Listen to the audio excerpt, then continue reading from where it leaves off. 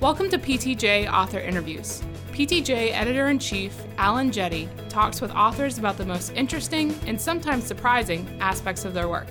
And now, Dr. Jette.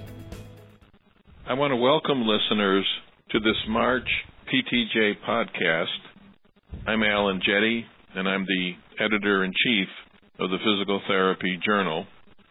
And it's my pleasure to welcome two authors to our podcast today, Dr. Ruiping Xia, who is Associate Professor at the University of St. Mary in Leavenworth, Kansas, and Dr. Julie Hoffman, who is an Associate Professor at Creighton University in the Department of Physical Therapy. Both are co-authors of a very interesting perspective article published in the March issue of PTJ, and it's entitled Promoting Community Health and Eliminating Health Disparities through Community-Based Participatory Research. I found the perspective incredibly interesting and provocative, and so I'm really looking forward to talking to both authors about their work. So welcome, Dr. Xia and Dr. Hoffman. Thank you. Thank you. Thank you for having me. Let me begin by asking you to provide our listeners with a brief definition of what you both mean when you refer to community-based participatory research. Although it's familiar in areas such as public health, I suspect many are not familiar with this form of research and how it differs from traditional research paradigms. Right. As you said, this paradigm has been relatively extensively used to address the community health and eliminating health disparities in the public health. And then the definition for community-based participatory research, or CBPR, is a collaborative approach to research that equitably involved all partners, including community partners and also academic partners in the research process. And the CBPR approach does recognize the unique strengths that each partner brings, such as cultural element and the local knowledge and the lived experiences, for example. And the CBPR also begins with a research topic that is common to both parties, basically with a common goal or common mission objectives. And that research topic of the importance to the community, and that is the population that's being served. And it also has the aim of combining the knowledge and, as we said earlier, the social changes, and then that will improve the health outcomes, and then to eliminate health disparities. I also want to stress community, in this case, community populations that may be defined by geography, race, and ethnicity, and gender, and also include individuals who share a common diagnosis and have a common condition. And even those healthy individuals who are not necessarily have a common condition, but they have a common goal, which may be just to adopt a healthy lifestyle. Let me jump in and ask you to comment on one particular part of that definition. In your definition, you talked about joint ownership of the research, and in fact, in your article, you talk about equitable ownership of the research between the community and the researchers. Could you talk a little bit more about what that really means? Community-based participatory research, like Dr. Xia just mentioned, is really that collaboration between researchers and communities and community partners. And that ownership and that partnership starts at the very beginning of the research process, specifically when it comes to the research design, establishing what the objectives are and what the goals of the community are, not just what the researchers may believe the goals and what the objectives for the research should be. So the key really is that it's a partnership and that those partners from the community are involved from the planning all the way through the dissemination process. In terms, if I could add a little bit, and in terms of determining the dissemination of the results, and then this CBPR approach typically also will report the outcomes of the research to the communities and including like town hall meetings and news media and newsletters, for example. It could even expand to the policy makers rather than just limited to the professional community. Really, all these processes and making the power, and that is being shared. Thank you both for that.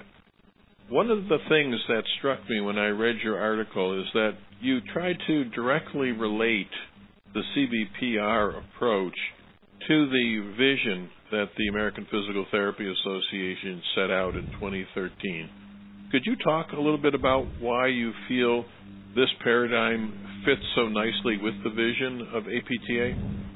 In 2013, the House of Delegates, they had a big job, and they revised and adopted the new vision statement, and it states that physical therapy is transforming society by optimizing movement to improve the human experience. Really, what I believe this vision emphasizes is that movement is fundamental to the quality of life and for optimal living for all people and in all community. And so I think it relates directly to community-based participatory research because that's what the CBPR calls for. It calls for that collaboration with the communities. And I also believe that this vision is really urging our profession to look beyond just focusing on clinical practice alone and to really start to recognize that we as a profession have a greater societal role, and whether that is in doing like pro bono work with the underserved communities or whether that's implementing health and wellness programming for companies or populations of people who have some type of health disparity, community-based participatory research is an ideal way for us to really meet the needs of those communities and really address this vision that the APTA has set out before us. And in particular, because CBPR and then recognize and then our social environment, environmental environment, for example, unsafe environment and inadequate opportunities and for economic resources do have an effect on the health status of the society. Thank you. What I want to do now is I'd like to have you talk about some of the challenges in trying to actually implement CBPR research in the field of rehabilitation. One of the challenges that I see as a researcher is that most funding agencies require that a researcher spell out many of the design and methodological features of a study. And as I think about it, it strikes me that this could really run into the challenge of trying to work collaboratively with your community partners in putting together research proposals.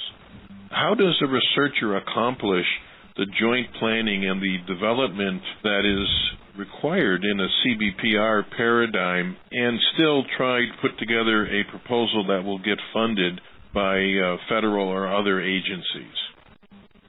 I will begin with the funding agency. I know those requests for proposals, for example, RFA, when they are released by the funding agency, such as local and even federal funding agencies, for example, National Institute of Child and Human Development Health, and a few other agencies that belong to National Institutes of Health.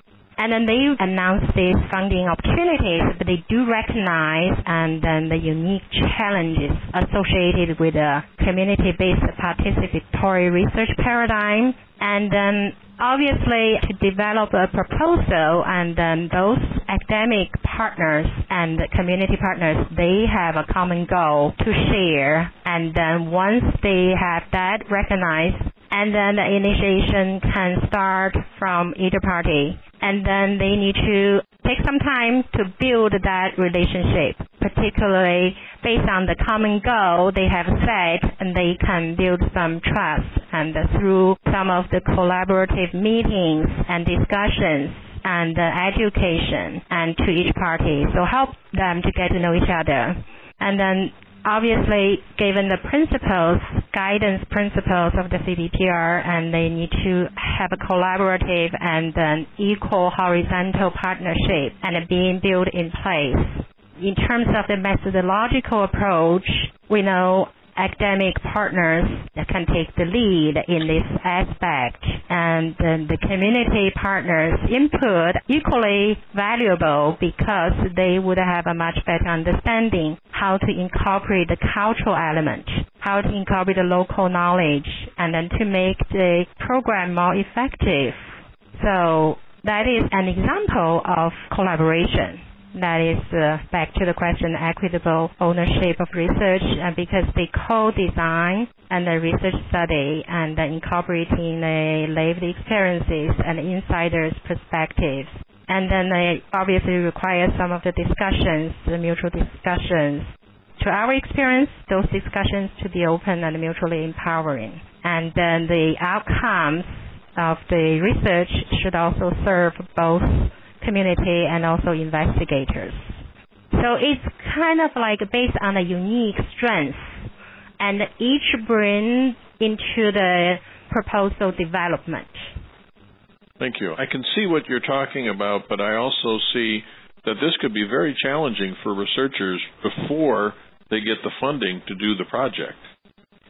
Many of the funding proposal announcement, and then they do start with a smaller pilot proposal, and then they sponsor you, and then you can start gathering some information, build that initial relationship. So it is initial, it doesn't lead to a big grant, and to begin with, it takes time, and in our experience, it could take 2 to 3 years or even more. And to begin with something really small, and then you can develop that mutual relationship. And then that often can lead to a bigger grant proposal, a bigger project, just as the article was cited by Haley and colleagues and published in 2013. That is a very example, and then to illustrate what we just said. Yes, I thought that was an excellent illustration that was relevant to rehabilitation professionals because they were focusing on physical activity in the urban African American population. So I agree with you. I thought that was a great example. But let's talk about that example for a moment. The article that you referenced spells out the process that they used and basically actualizes what you've just described. Do we know anything about the findings of the Haley et al. Study? We do know some, and then this paper is cited as work in progress. And then in this paper, and the 3 projects described. So it's more focusing on the initial stage and then of the project. Their findings all is termed as lessons learned from this study.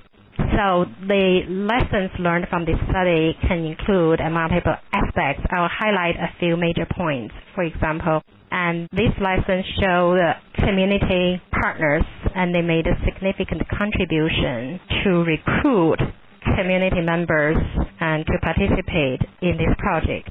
So in the recruitment efforts aspect, and the community members participated. And also it is very important for individuals, they learned it's important to listen to the voice of the community members and also respond to the community members. And then in this project, they included physical therapy students as well as a part of the academic partners. So students were participating, and then in collaboration with the community members, developed some of the focus group questionnaires, and also using some of the outcome assessment, for example, 6-minute walk test. And then the students reflected, and they have a much deeper understanding, appreciation, and respect for the social, economic, and environmental context, and in future practice, how this understanding may influence, enhance, and the health outcomes. These initial findings of the study also has led to the direction of the future research. As mentioned earlier, there were 3 projects described in this published study, but this result has led to the project number 4, which is titled the Body and the Soul Program, and led to the further funding, supporting their future projects. It seems quite clear to me when I think about it and listen to you describe it. As a researcher, I could get a lot of help both in recruitment and implementing the study as well as on the dissemination side. Those are two areas that I find very challenging in our work to really try to affect large-scale change. And I could really see where the CBPR approach could be very helpful, particularly in those two areas. Yeah, exactly. And also I want to add, and the outcome of this study and the disseminated results, and by distributing 400 physical activity newsletters and to the local residents, the multiple locations in that is Austin area, neighborhood in suburban Chicago area. So that generated direct impact on those individuals who live with this particular, who wants to have a better overall health and wellness. I would like to talk now, or have you talk, about two other issues related to trying to actually pull off CBPR research. One is, in your article, you noted that there frequently is distrust of researchers by the community. How does a researcher overcome such distrust? This is a very common barrier, I would say, to traditional research, is that the issue of distrust. Because the basis of community-based participatory research is that collaboration and the partnership, I think the first thing is really investing time in the community and getting to know and understand who the stakeholders are, what the goals, what the problems and the issues within that community are. So investing time in the relationships. And then once the group, the partnership has decided what the project should be, what the objectives need to be, as long as the people are listening, there's open communication throughout the entire process. There is respect for the wishes and the changes of the cultural issues within any given community. That's another very important way to establish that trust. And I think up front it's very important also to establish clear expectations, that everyone has a hand in establishing what the expectations, the timeline, those types of things are really important. And I think also from the beginning, it's also important to note, how are things going to be disseminated and what roles different people are going to have, and that is just communicated throughout the entire process. Well, that leads me to the next question. You've emphasized that it does take a lot of upfront work and it takes a lot of investment of time on the part of the researcher and the academic member of the project. How does an academic faculty member balance those requirements with the challenges of institutional promotion and, in some communities, tenure policies? Is this approach feasible, given the standards in our current academic culture? Apparently, these are very important questions. If we can look at this from a bigger picture, such as institutional transformation, and then how institutions might be interested in the cultural change in cooperation and the leadership and the collaboration. And then despite the fact that this CBPR approach may take a longer time to develop compared to the traditional biomedical research paradigm, and I think it is worth the effort. To make this feasible, institutions could consider to recruit some of the senior faculty members and some of the tenured faculty members. That can be very helpful. Yeah, I think you make a really good point that it does require some culture change, Dr. Xia. And in fact, I would share with you here at Boston University, we found we had to do workshops with the members of our IRB here on the medical campus in order to help them understand the paradigm of community-based participatory research. It's very different than traditional biomedical research, and once we did that, we found much more reception on the part of the IRB members to this approach. So I would agree with you totally. I agree with you. And in fact, there are several quite large centers and then in the country, and then that focus on the community-based participatory research. So the resources actually are very available and accessible. I think to make this feasible, and then faculty who are interested in this approach, and then they could build some relationship and internally, even including the academic leaders, and pursue some fundings through internal agency or the external agency. Generally speaking, the funded projects will bring more attention and then help to build momentum to develop the CBPR approach. The other thing I've found is that CBPR provides a great opportunity for students at all levels, whether it's an entry-level physical therapy student or if it's a graduate-level student. And so I think that institutionally, I think those opportunities for students is really appreciated, and that can be a part of that cultural shift that we've talked about, is if the rank and tenure process recognizes the value that adds to the student's experience, that might be another important point in making that cultural shift. Well, I want to thank both Dr. Xia and Dr. Hoffman for taking the time to talk about community-based participatory research today. And I'd like to urge listeners, if you haven't already, to take a look at their article in the March issue of Physical Therapy. And at the back, of course, there's an extensive list of references for those of you who might be interested in exploring in greater depth this paradigm of research. So thank you both for sharing your comments and your insights with our listeners today. Our pleasure. Thank you. Thank you for having us.